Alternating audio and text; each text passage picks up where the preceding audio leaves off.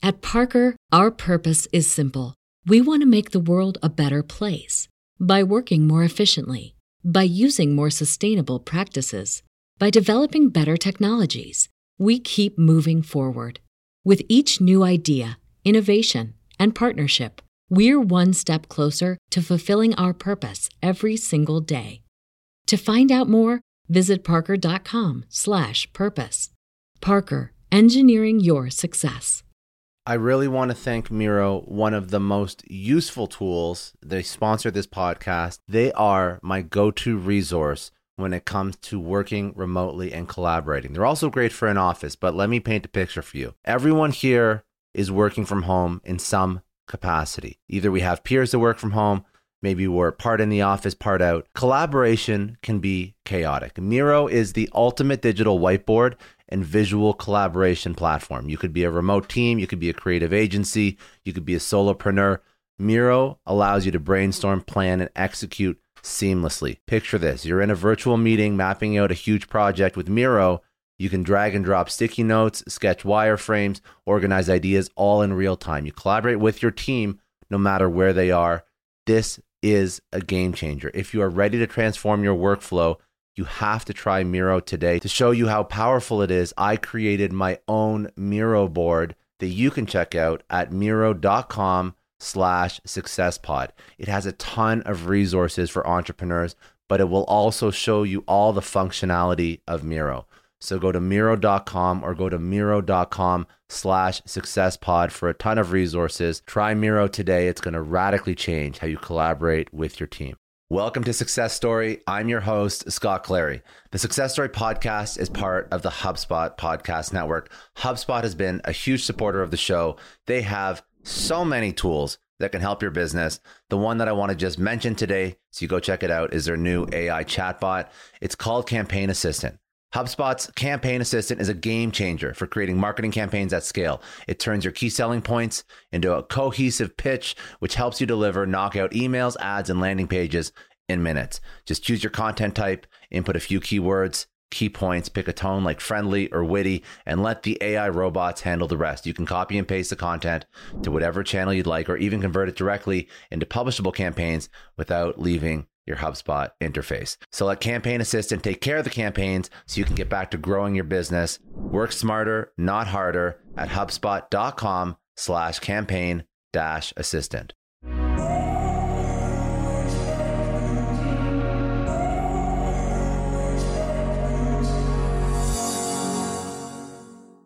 So December the 15th, 2005, I was working in my dad's pub, his bar, in my hometown. I was 25 years and 11 months old. And something happened in that bar that definitely changed the course of both my financial life, but also my mindset around life. And to put you in the picture really quick, my dad had pretty much raised me to be an entrepreneur from age 6. He got me working in his pubs, bars, and clubs age 6, taking money off the customers, emptying the pool tables, the slot machines, restocking up the beer kegs and the drinks cabinets at age 6. And he'd pay me £1 a week. And I'd go down to the local sort of everything store before Amazon, and I'd buy a picture of a Ferrari, a picture of a Lamborghini, picture of I love the Mustang or the Corvette, and every week I'd buy a supercar picture for my £1, and I'd put them up all on my wall. And I just loved the fact that my dad seemed to have this freedom. He always had a big lump of cash in his pocket. And back then, the paper notes were so big. I know I was small, but the paper notes were so big. And I just loved work. I loved working more than I loved going to school. And but I had to go to school, unfortunately. And I did my exams and did quite well. And then all of a sudden, I'm at university. And I'm on the last day of university, and I'm getting a degree in something I'm not interested in at all, which is architecture. And I've built up all this debt and I have no idea what I want to do with my life. So my mum phones me up literally the day I graduated and she said, can you come and work at the pub for a month or two? Because Dad's not very well. I'm a bit worried about him. And then you can figure out what you want to do with your life. And 3 years later, I'm still there. And it brings me to December the 15th, 2005. And now I'm £50,000, which I guess is about $70,000 now, in debt, living in my mum and dad's pub with them, aged 26. I mean, that's quite sad. I'm uncoachable. I'm skeptical. I've got a chip on my shoulder. I hate life. I'm scared, but it comes across as arrogance. And then I'm pulling beers in the pub at 1 o'clock, really busy, December the 15th, freezing cold in the UK in December. And my dad just has this massive nervous breakdown in the pub in front of all the customers. He started eyes rolling around the back of his head, convulsing and shouting and screaming and squealing. It was all gibberish. I managed to get him out of the front of the pub. I got him to the front, hopefully trying to hold him against the wall, but all the customers had come out to watch. The police had got called and two policemen got out of a small van. One looked about 19 years old and they beat him up. They got batons out and they smashed him around the back of the legs, the knees. They tied him up. They put him in the van. They arrested him. They sectioned him and they diagnosed him with bipolar disorder. And that was almost 16 years ago. And in that moment, seeing my mum crying her eyes out, my sister crying her eyes out, all the customers watching, I felt intense shame, but I was frozen scared to do anything. I was about a brown belt in martial arts at that point. It's probably smart that I didn't go and fight the police, but I just didn't have the courage to do anything.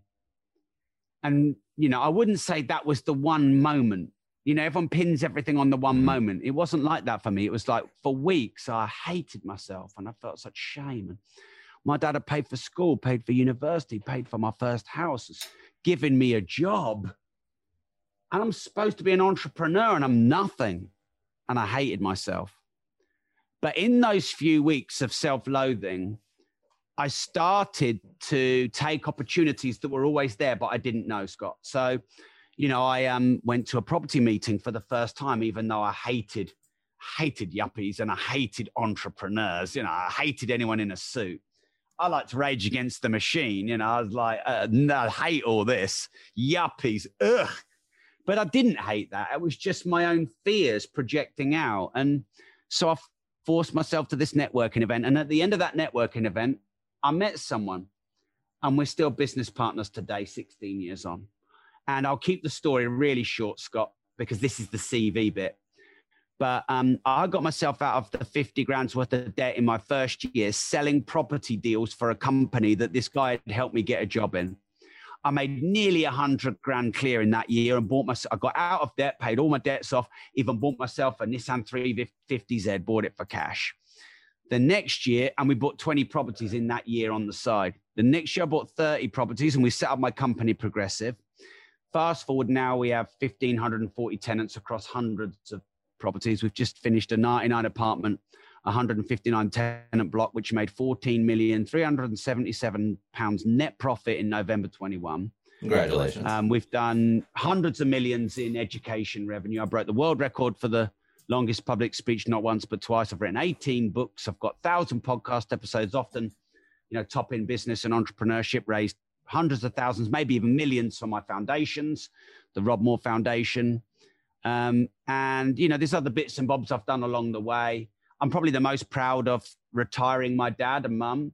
Mm-hmm. Only 3 years after I bought my house, I bought my car and I retired them. And that's probably, for me, a more proud moment than all the business accolades. But really, I feel like I've just started. We were just talking off air before about how we're all comparing ourselves to someone, and Joe Rogan's got a bigger podcast than me. So I feel like I've got a lot more work to do.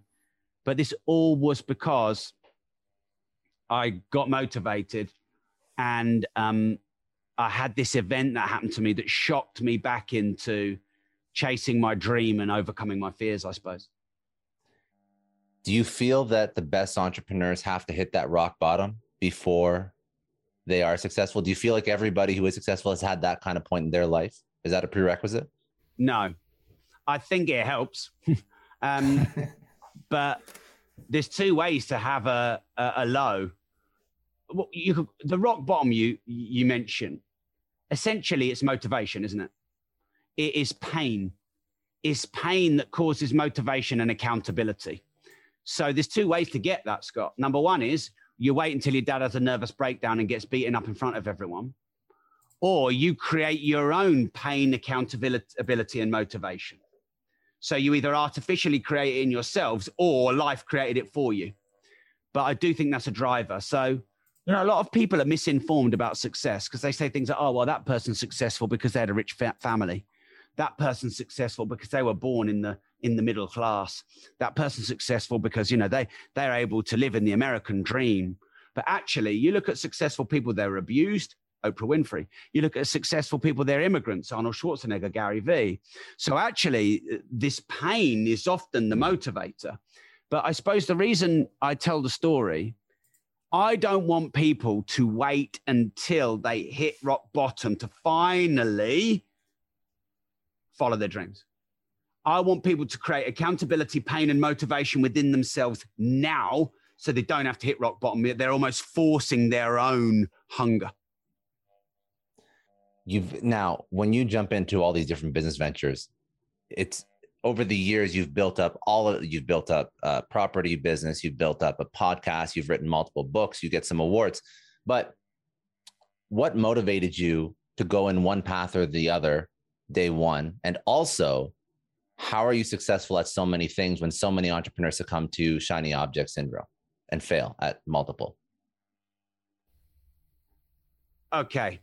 I'll answer the second one and then ask me the first one again. Okay. So I've battled with that, Scott, for much of my entrepreneurial life. Am I doing too many things? If I just focused on one thing, would I be more successful? After all, everyone tells you that focus stands for follow one course until successful. But I think you've got to honor who you are and really know who you are. And I love variety. It's a high value of mine, and I need it being an entrepreneur. And by definition of an entrepreneur, what's the difference between an entrepreneur and a small business owner? Well, entrepreneurs probably take more risk, and entrepreneurs probably really do more ventures. Like, you probably wouldn't call one small business owner an entrepreneur, but you would call an entrepreneur if they had multiple companies. Mm-hmm. Steve Jobs had multiple companies, even though he's famous for Apple. And many of the other entrepreneurs, Elon Musk, multiple things. Yeah.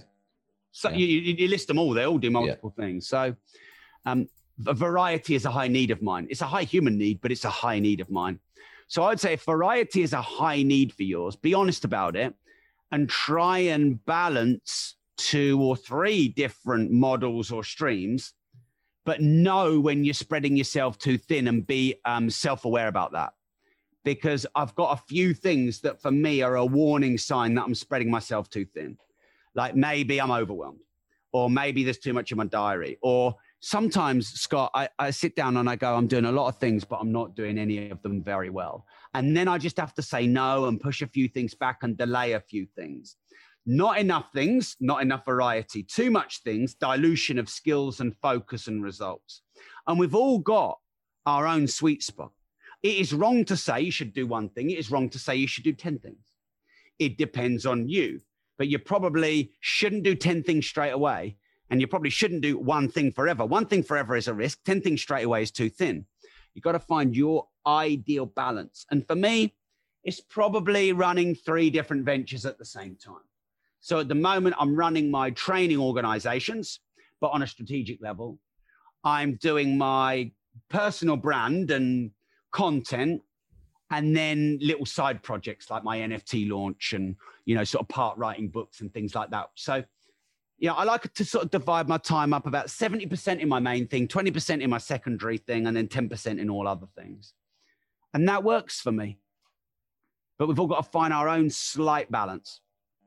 Now, what's your mental process for deciding where to invest your energy? What's the highest leverage opportunity, and how do you identify that? I don't think I've got a model. I think I've got more intuition on it, Scott.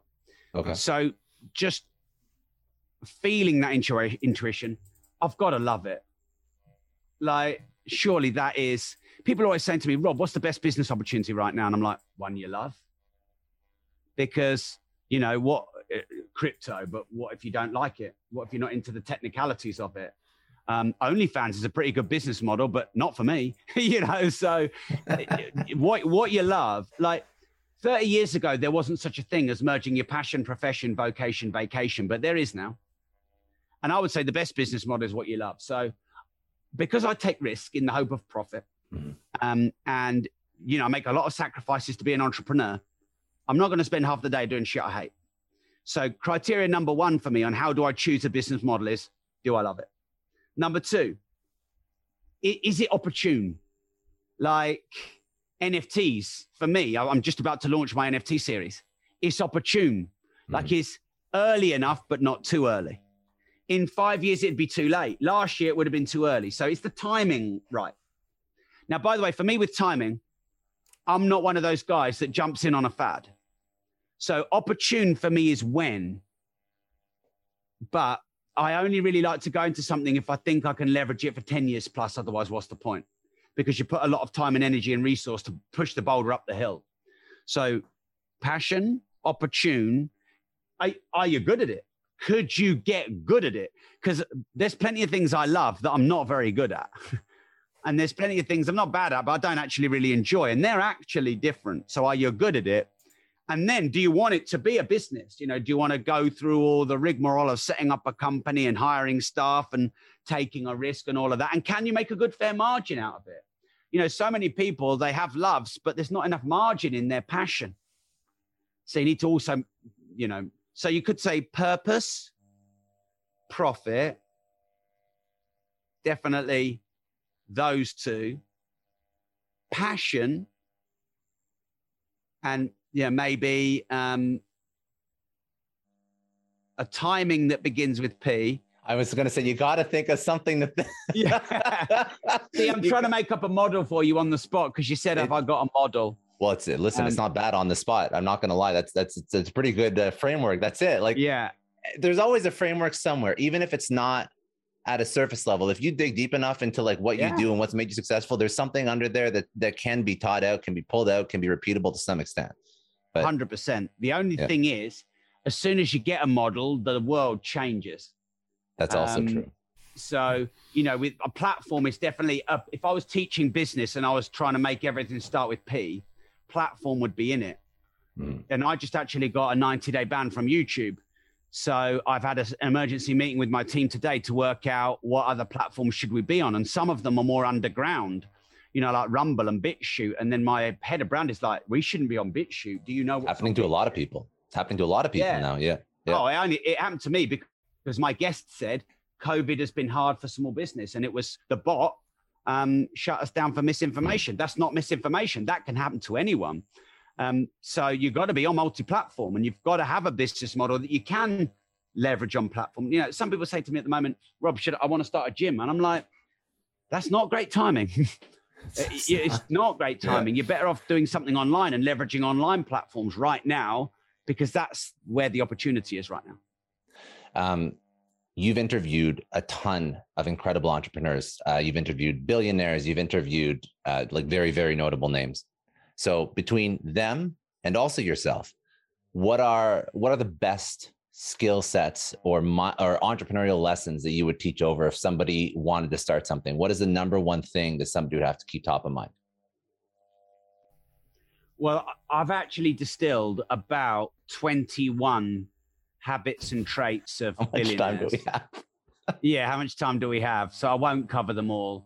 I've written a book called Money, which has a lot of the traits in them. And I have a podcast called Money. So if anyone wants to do any further research, fine. So I'm just going to pick out a few random ones. Every billionaire I've met is intensely curious. And zeroers think they know it all, and they have this ego chip on their shoulder, and they're talking more than listening. a billionaire is curious to learn from everyone. Not every billionaire, because there's always exceptions to rules, of course, isn't there? But billionaires tend to be intensely curious, voracious learners, if you like. They have mass distribution. So that's not a personality trait, but it's it's a business trait. This episode is brought to you by NetSuite. Now, as a business owner, I always remember when my company hits a growth spurt. It's great, but then you realize that things start to break. Things are taking 3 times as long. Manual processes start to bury your team in paperwork and admin, and you really don't have one reliable source of data or truth to understand how healthy your business is. If this sounds familiar, you have to know 3 numbers. 37,000, that's how many businesses have upgraded to NetSuite, the #1 cloud financial system. 25, NetSuite turns 25 this year. That's 25 years streamlining accounting, inventory, HR, and more for growing companies. And 1, because your business truly is one of a kind, NetSuite gives you customized solutions so you can manage everything about your business in one place, from inventory to invoicing, one powerfully efficient system. I love having all of my data in one spot. NetSuite allows me to do that. It gives me the big picture so I can make smarter decisions. And they turn complex financials into understandable, actionable insights. Right now, you can get NetSuite's popular KPI checklist for free to help improve your business. It's designed to help you boost performance across key areas of your business. Go to netsuite.com/Scott Clary to download the checklist and see how one complete system can transform your growth. That's netsuite.com/Scott Clary. Get more control in your business with NetSuite. I want to thank Belay for sponsoring today's episode. They provide solutions that all of us need. They help us get back more of our time, because time is the most precious resource. A lot of you listening are business leaders, entrepreneurs. You know that if you spend your time incorrectly, it can make or break your business, your personal, professional relationships. It can completely sidetrack you and stop you from reaching your goals. So I'm going to ask you, are you protecting your time? How much of your day is eaten up by tasks that could have been done by someone else? Wouldn't you rather spend your time on things that truly matter? The answer should be yes, because you have to move the needle on whatever it is you're trying to build. That's where Belay comes in. They are the nation's largest pool of exceptional US-based talent. Belay offers flexible staffing solutions to free you up. Need a virtual assistant to conquer those pesky administrative tasks, or maybe an accounting professional to really keep your finances in order? Belay can help with all that and way more. Their personalized matching process saves you the headache of hiring by finding the perfect match for your needs in as little as a week. Focus on what matters the most with the help from Belay. Text SUCCESS, that's SUCCESS, to 55123 to learn more and get started. I don't know about you, but the idea of being harassed, scammed, or even worse, all because somebody found my personal information online, that's terrifying. Our political opinions, our addresses, even stuff about our families, it's out there for anyone to grab. And did you know that data brokers are allowed to sell information on over 98% of Americans? It's scary stuff. That's why I've partnered with Delete Me. I personally use Delete Me. They're a big friend of the podcast because I put myself out there online. So safety is a huge concern. It's really scary how easy it is to find someone's details and information, but Delete Me creates a layer of protection that we all need. You tell Delete Me what you want gone, and they make it disappear from those sketchy data broker sites. And Delete Me doesn't stop. They constantly monitor the web to keep your information off those lists. It's like having a privacy watchdog that never sleeps. You need to take control of your data and keep your private life private by signing up for Delete Me. They're giving a special discount for all Success Story podcast listeners. Get 20% off your Delete Me plan when you go to joindeleteme.com/success and use promo code success at checkout. The only way to get 20% off is to go to joindeleteme.com/success and enter code success at checkout. joindeleteme.com/success. So, Google probably have distribution of 2 billion people.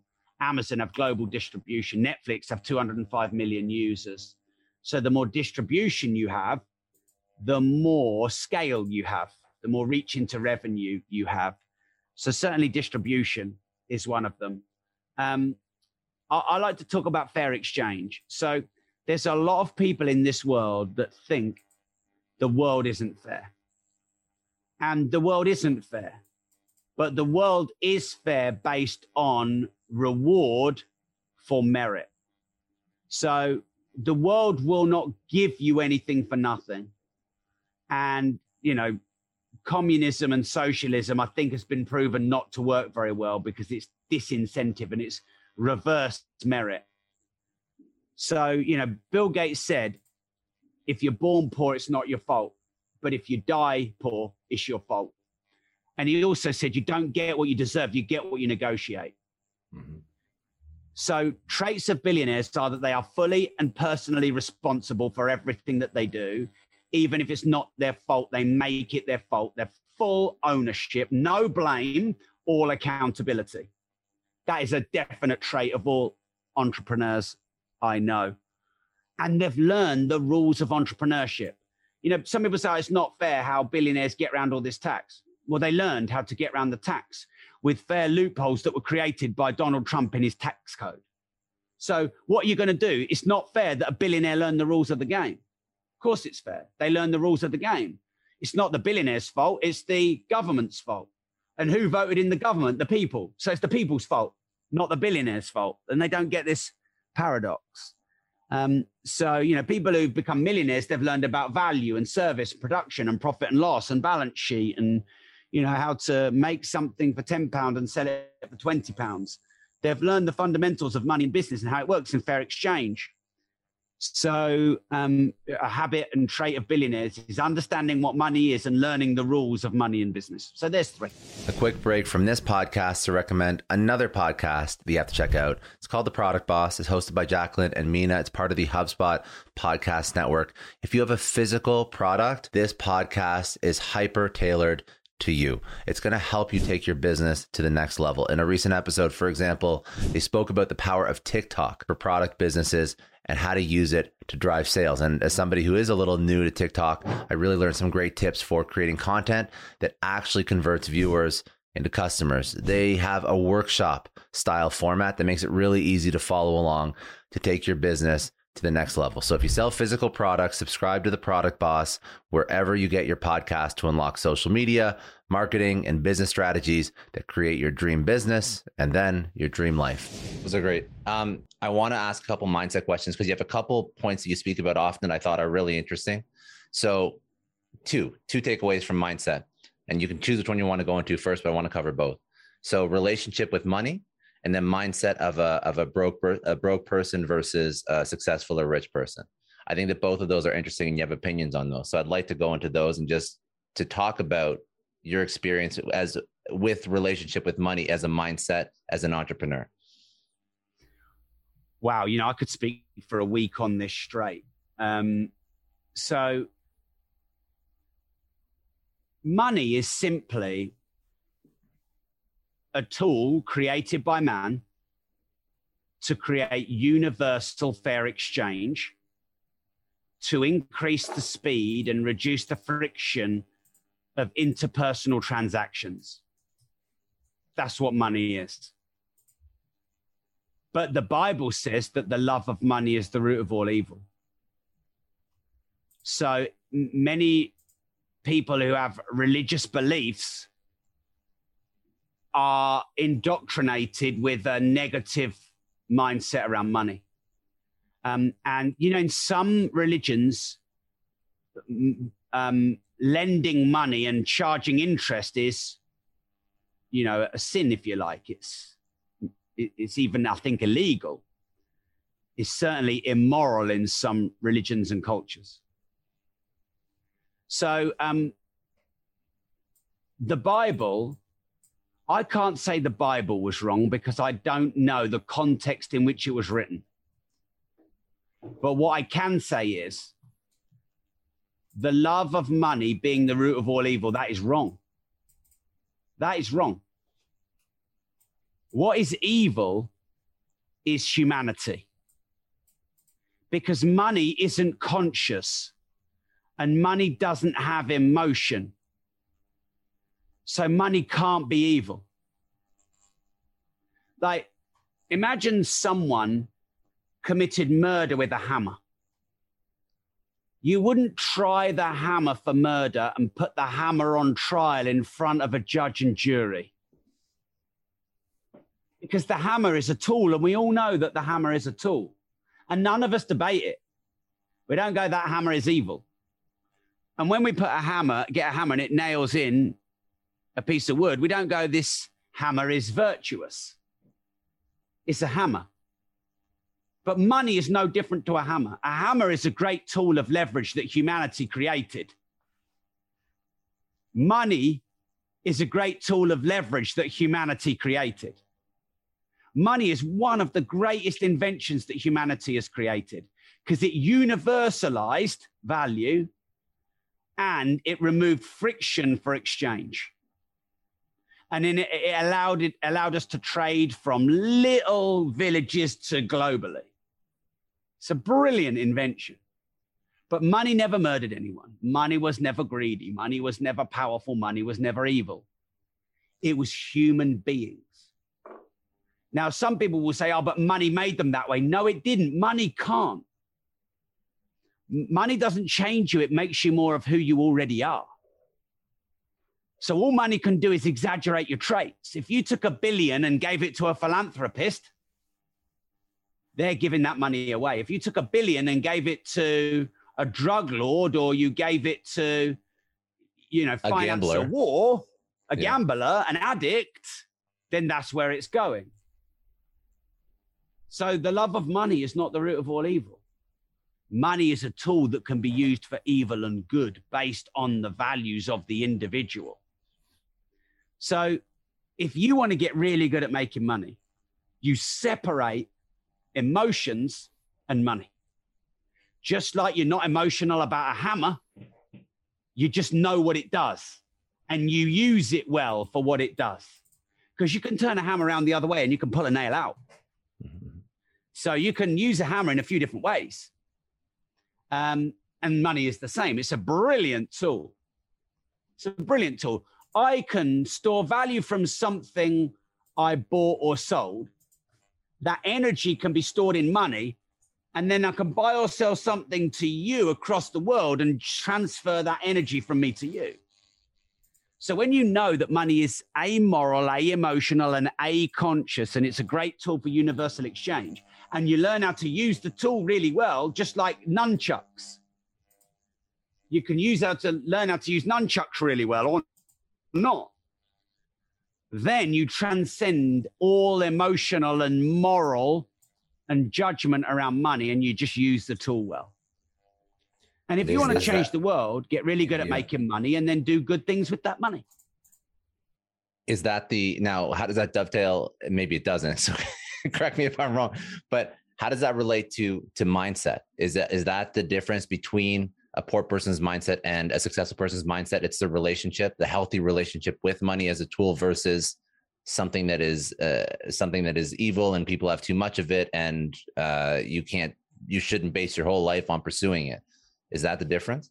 Yeah. So a few definitions to clarify. So if you are developing world poor, or you have never had education because you have lack of resources, then you don't have the same equal opportunity as someone who's just broke, whereby they're raised in America or England or Australia and they've got access to the internet and libraries and podcasts, but they're still broke.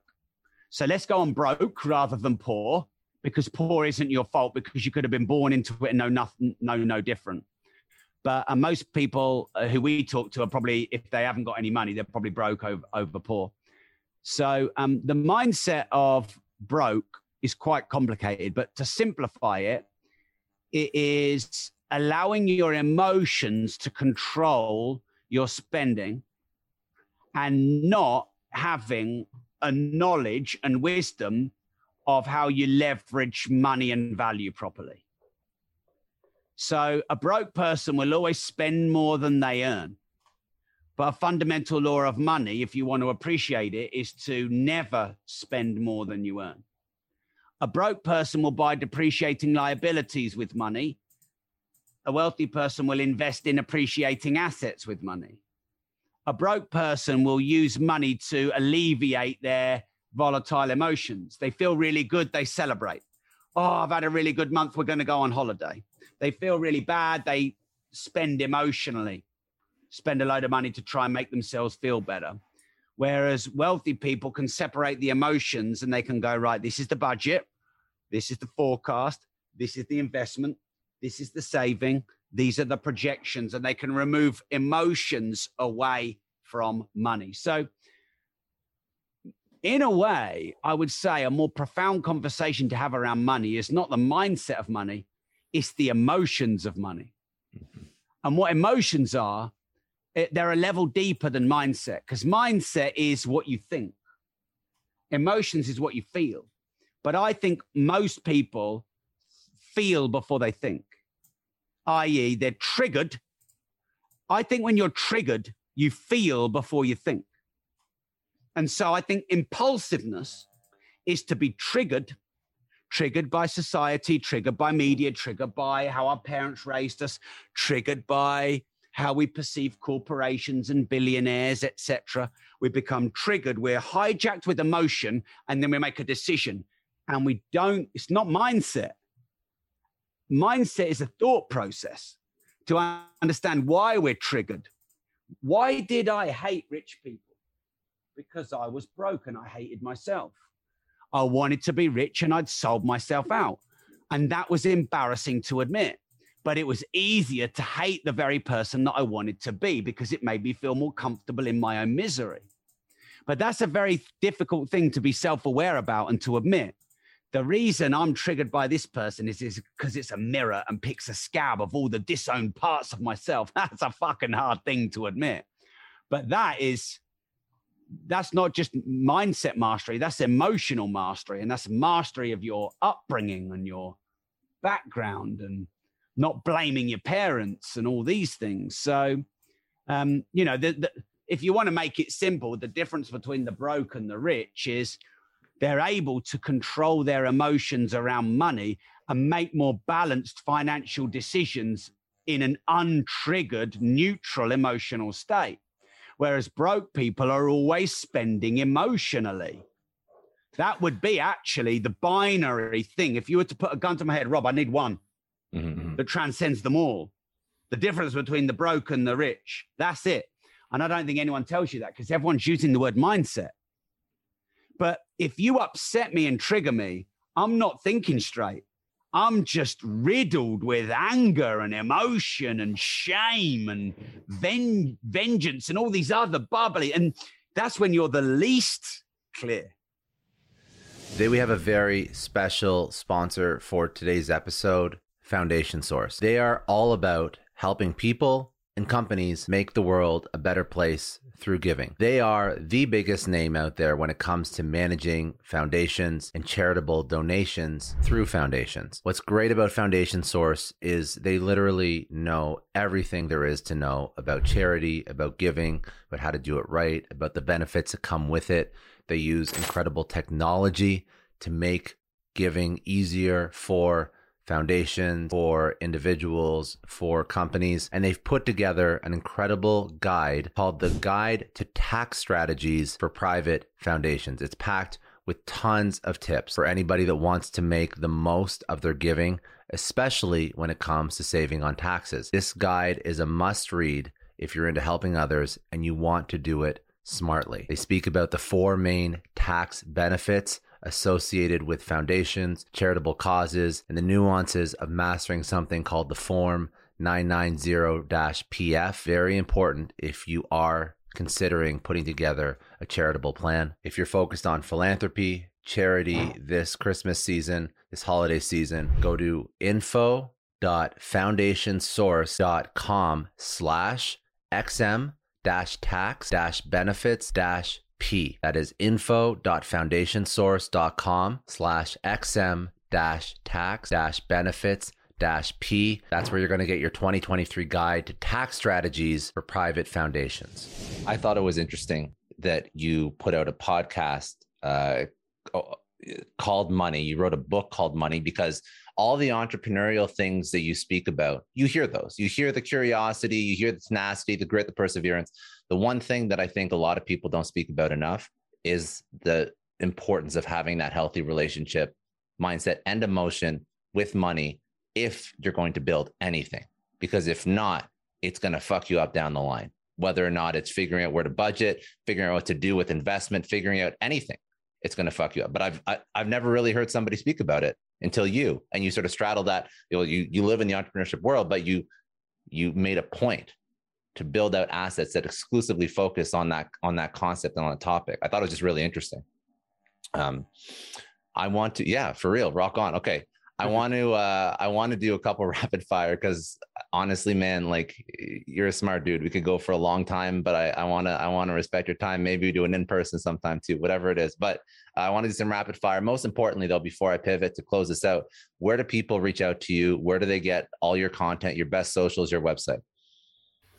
So robmoore.com is my website. You can find me Rob Moore or Rob Moore Progressive on all media, social media, except OnlyFans. Not yet. My podcast, I've actually got 2 podcasts. Let's just focus on the money one for now. You'll find my other one when you find that. And yeah, I'm all over Amazon. Got loads of books on money and business and personal development and mindset and all that kind of stuff. Awesome. Okay, let's do a couple rapid fire. Biggest challenge in your life. What was it? How did you overcome it? Today's show is brought to you by 1Password. Now listen, we all have that one friend who's constantly forgetting passwords and needing help to get into their accounts. I have a solution. It's called 1Password. 1Password is the award-winning password manager trusted by millions of users and companies like IBM and Slack to keep logins, credit cards, and other private info safe in an encrypted vault that only you can access. No more sticky notes with passwords or using the same password everywhere. I've been using 1Password for a year now, and I can't recommend it enough. It saves me time from having to reset passwords and gives me peace of mind knowing my info is secure. With convenient features like automatic password generation and login autofill, 1Password takes the hassle out of passwords. You can use it on all your devices, iOS, Android, Mac, PC. Everything syncs seamlessly. And with top-notch security audits and encryption, your data stays private. So do yourself a favor and check out 1Password today. Go to onepassword.com/Clary and get a 2-week free trial. Let 1Password remember all of your logins for you so you can remember what really matters. That's onepassword.com/Clary for 2 weeks free. I want to take a second and thank Indeed. They're a huge sponsor of the Success Story podcast. And as business leaders, we're all driven by the search for better. But when it comes to hiring, the best way to search for a candidate isn't to search at all. It's to match with Indeed. Now, if you need to hire, you need Indeed. Indeed is your matching and hiring platform with over 350 million global monthly visitors, according to Indeed data, and a matching engine that helps you find quality candidates fast. And Indeed doesn't just help you hire faster. 93% of employers agree Indeed delivers the highest quality matches compared to other job sites, according to a recent Indeed survey. You need to ditch the busy work. You need to use Indeed for scheduling, screening, and messaging so you can connect with candidates faster. All the tools you need are in one spot. Join more than 3.5 million businesses worldwide that use Indeed to hire great talent fast. And listeners of the show will get a $75 sponsored job credit to get your jobs more visibility at Indeed.com/Clary. Just go to Indeed.com/Clary right now and support our show by saying you heard about Indeed on this podcast. Indeed.com/Clary. Terms and conditions apply. If you need to hire, you need Indeed. Just a quick question. Have you ever had one of those oh no moments when you realize that you accidentally deleted a huge file? Or worse, your whole computer dies. I know I have. It's happened to me a lot, but don't sweat it. The sponsor of today's episode, Backblaze, they have your back. It is unlimited backups for all your Macs, your PCs, or even your whole company, and it's really affordable, under $100 a year. If you're running a business, they take the stress out of protecting everyone's data. If you need more bells and whistles for compliance, so on and so forth, they have enterprise options too. Honestly, losing data sucks, but Backblaze makes getting it back easy. They have restored billions of files. They offer tons of restore options, including rapid recovery in an event of data loss or ransomware. And you can access your backed up data from everywhere and anywhere in the world using their web app, iOS, or Android apps. It's been recommended by the New York Times, Inc., Macworld, PC World, LifeWire, Wired, Tom's Guide, 9to5Mac, and tons more. And best, you can try it fully featured with no risk at backblaze.com/story. They set up that link for all Success Story podcast listeners. That is a no-risk free trial at backblaze.com/story. Seriously, back up your stuff. I would say the biggest challenge in my life is government interference. How do you overcome that? It's a whole can of worms. A whole can of worms. I mean, we're talking capitalism since way back when. I know I said I had a hard stop at past, but I'll give us an extra sort of 5 to 10 here. So, okay. Basically, when COVID happened, the government intervened and locked us down. Now, I'm not saying if that's right or wrong, because actually we won't know for many years if it's right or wrong. And if it was really wrong, it'll probably get covered up. And the rightness of it will probably be, amplified until there's a new government in. So look, it might be right, it might be wrong. There's upsides and downsides. But the reality to my business that was running 850 training days live per year was that overnight we could run 0. And, Mark and I had built up a few million in liquid as well as all of our assets. So we had some cash that we could burn through. But going from, we had overheads of 7, 8, 900 grand a month. One of our months, the overhead was 1.1 million.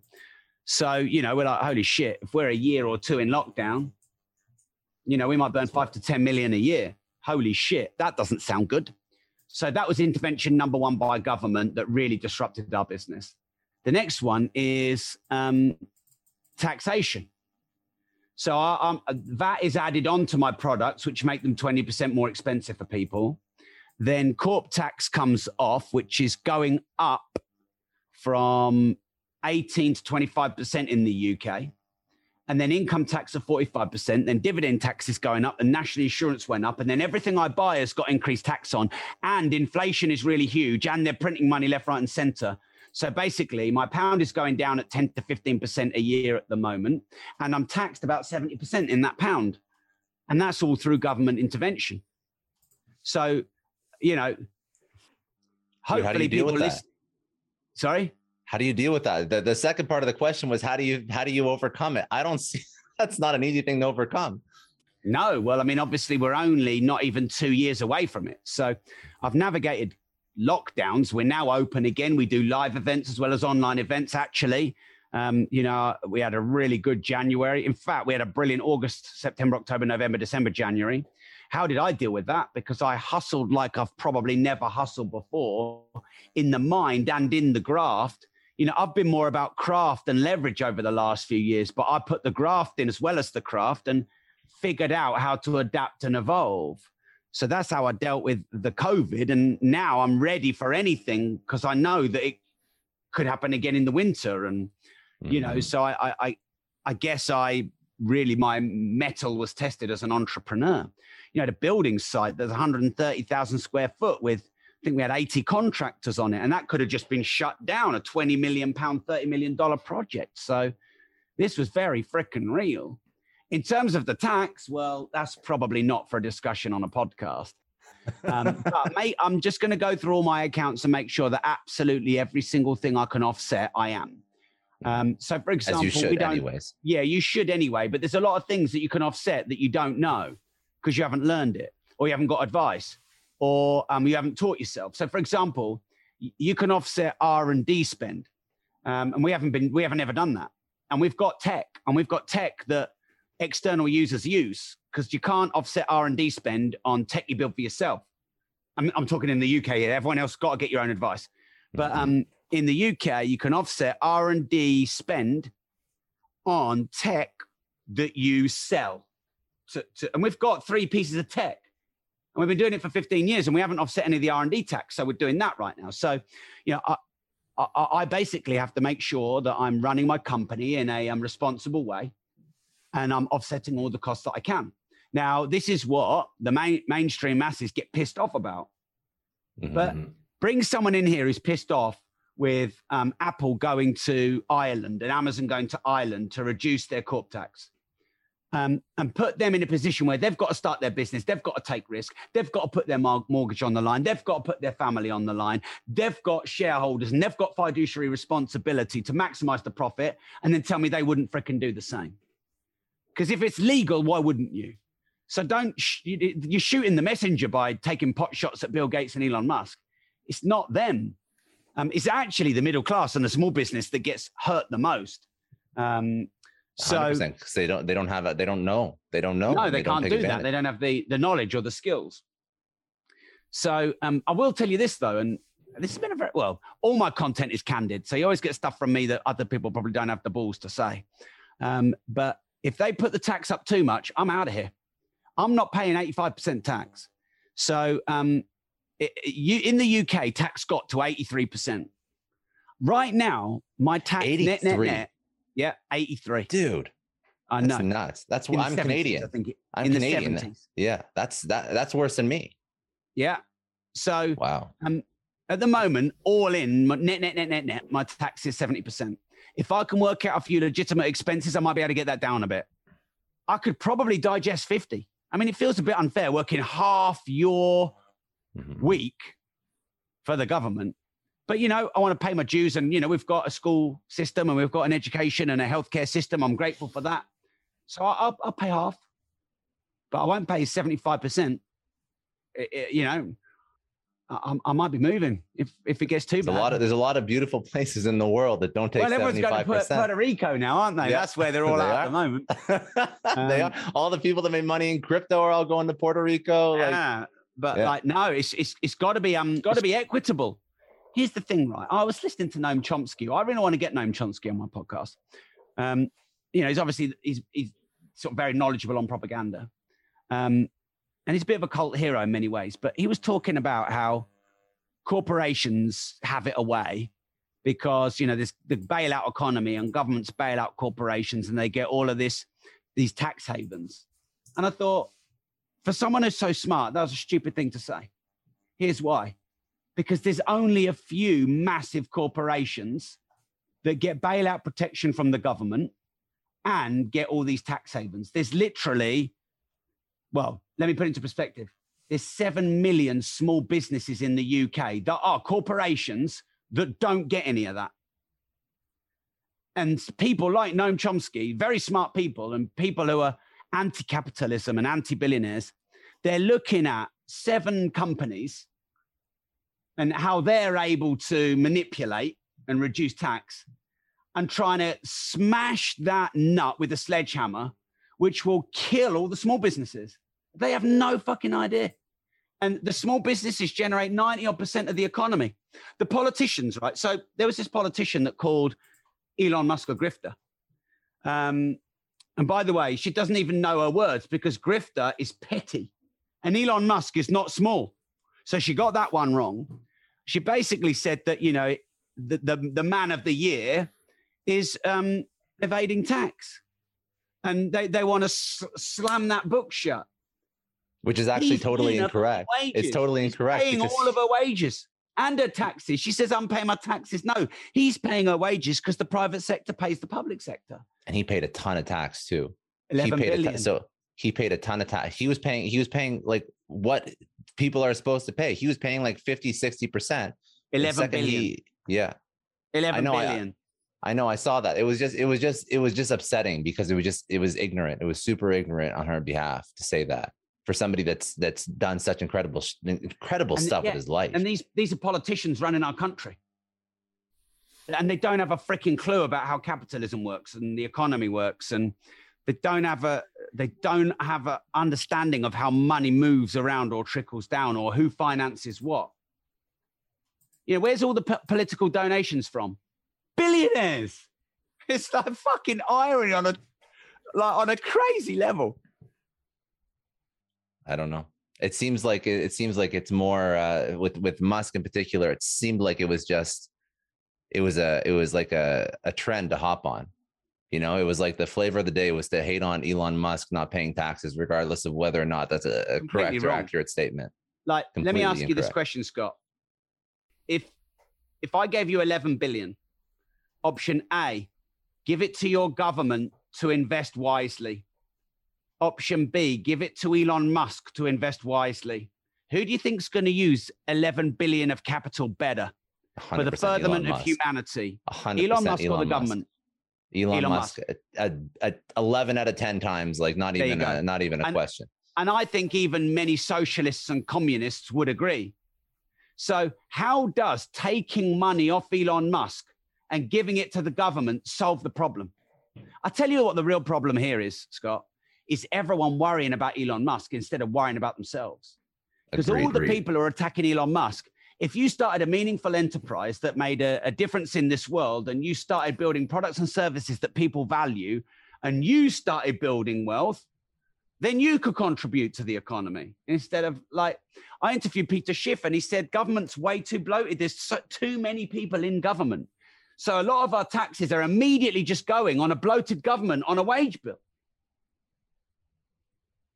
I think I've had this conversation many times. I think the only solution is to find a way to bring smarter people into government. Right now, it's not an attractive option for smart people. And that's the issue.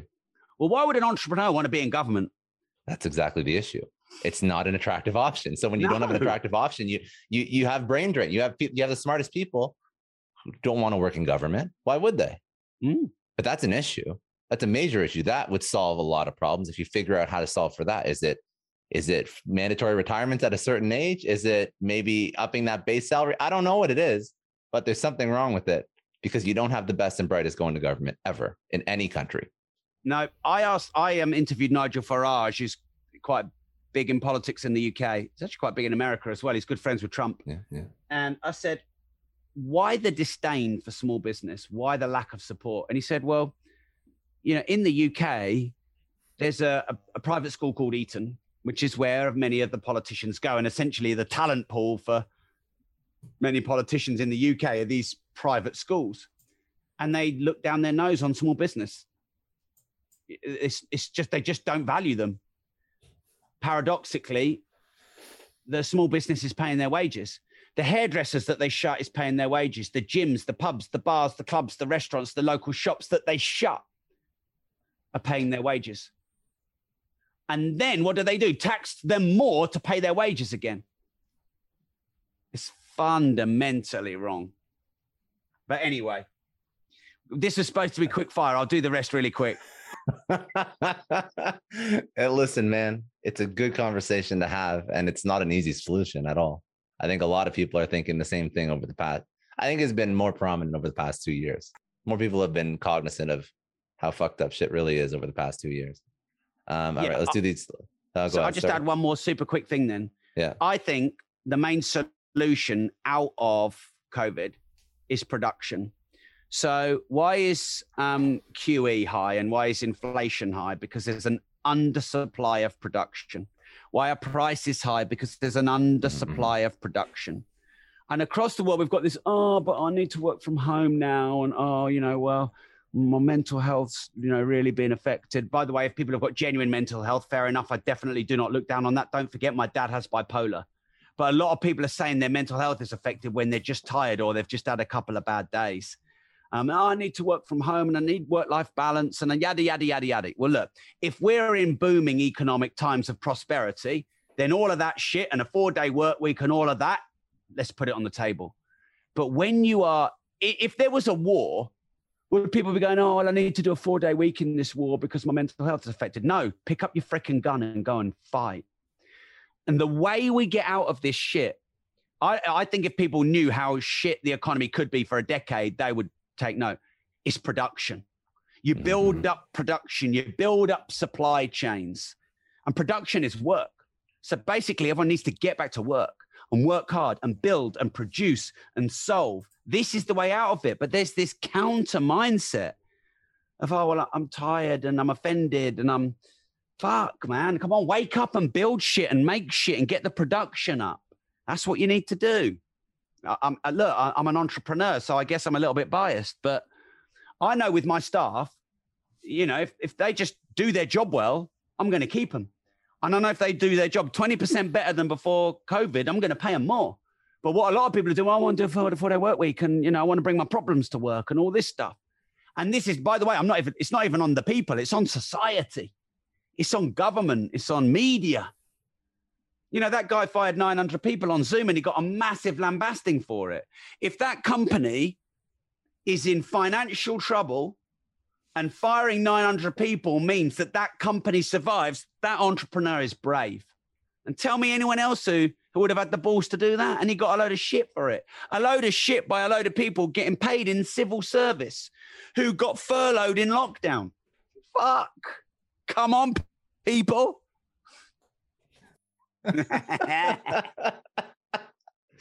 I see as a couple sore points that have been fucking ruminating in your head. Well, you know, an entrepreneur is usually built differently. Usually you look at stuff that's happening and you just get mad. But like the answer is you can't just get mad. You got to figure out a solution. That's the issue. You got to figure out a solution, evangelize a solution, because you can get pissed off as you want, but it's not going to change the fact that people do want a 4-hour work week. So what's the fix? What's the fix? Production. But how do you change a mindset? How do you change the mindset of society? How do you do that? I don't know how to do that. That's a different. I work nonstop. I'm cool with it. We're on the same wavelength, but I don't know how to get somebody who wants a 4-hour week to not want a 4-hour work week or 4-day work. I think you've got to teach. Well, Tim Ferriss needs to. I bet he's worked 5 hours. Tim Ferriss. That's right. So I think you teach them really how the world works from a younger age, because they don't get it. Like proper education from the people who want to work less, they want to do less because they think that's going to make them happier. But actually, life is the opposite. You feel the best when you produce and you get reward and you overcome challenge. So basically, we have to build and produce and overcome challenge and do hard things. And when we do those things, we get those feelings of fulfillment, which are far deeper and more meaningful than those transient feelings of, I feel good now, I don't have to go to work on Friday. Mm-hmm. So it's about teaching people actually understand 100%. What feeling good is and what reward really is. Yeah, I agree with that. Okay, let's keep going. I feel like we could do more on this. Let's keep going. All right. Couple other lessons to pull out from your life. Who was the biggest influence in your life? You had many people that have influenced you. Who was the biggest influence, and why or how did they influence you? My dad, when I was young, as I said, because I wanted to be him. John DeMartini, probably in terms of mentoring and wisdom and education on understanding the neutrality and the balance of life, and how every upside has a downside, and in every stressing hides a blessing, and a lot of understanding of polarity and how human beings separate things. So, battery wouldn't work if it didn't have a positive and a negative. In an atom, I think you have a positive and a negative. You have a male and female in terms of sex, but also plugs to male and female. A screw has a hole and a screw. So basically everything has this polarity, which creates neutrality. But what human beings do is we create extreme. So, if infatuation and fantasy is perceiving only upside. Depression and anxiety is perceiving only downside. John DeMartini taught me that actually everything has both, and there is neutrality, and everything has equal upside and downside. And for me, that's true wisdom. And COVID was hard, but there've been plenty of upsides. Sure. And I've never met anyone who can. I remember hearing John DeMartini talk about 100 upsides of 9/11. And I was like, whoa, wow. And he often talks about the upsides of his wife dying. Whoa, wow. When I say often, he's talked to me about it a couple of times. I don't know how much he publicizes it. But wisdom is understanding what is, not what you feel. And what you feel is, I feel good. What does feeling good mean? It means thinking everything is good, i.e. not seeing the things that are not good. What does feeling bad mean? Seeing everything that's bad and not seeing everything that's good. So for me, it takes a little bit of while to truly get your head around. But for me, that's the ultimate form of wisdom is polarity and neutrality and balance. If you could tell your 20-year-old self one thing, what would that be? Stop drinking and chasing women. Good advice. Very good advice. And last question, what does success mean to you? Doing meaningful and useful things to as many people as possible.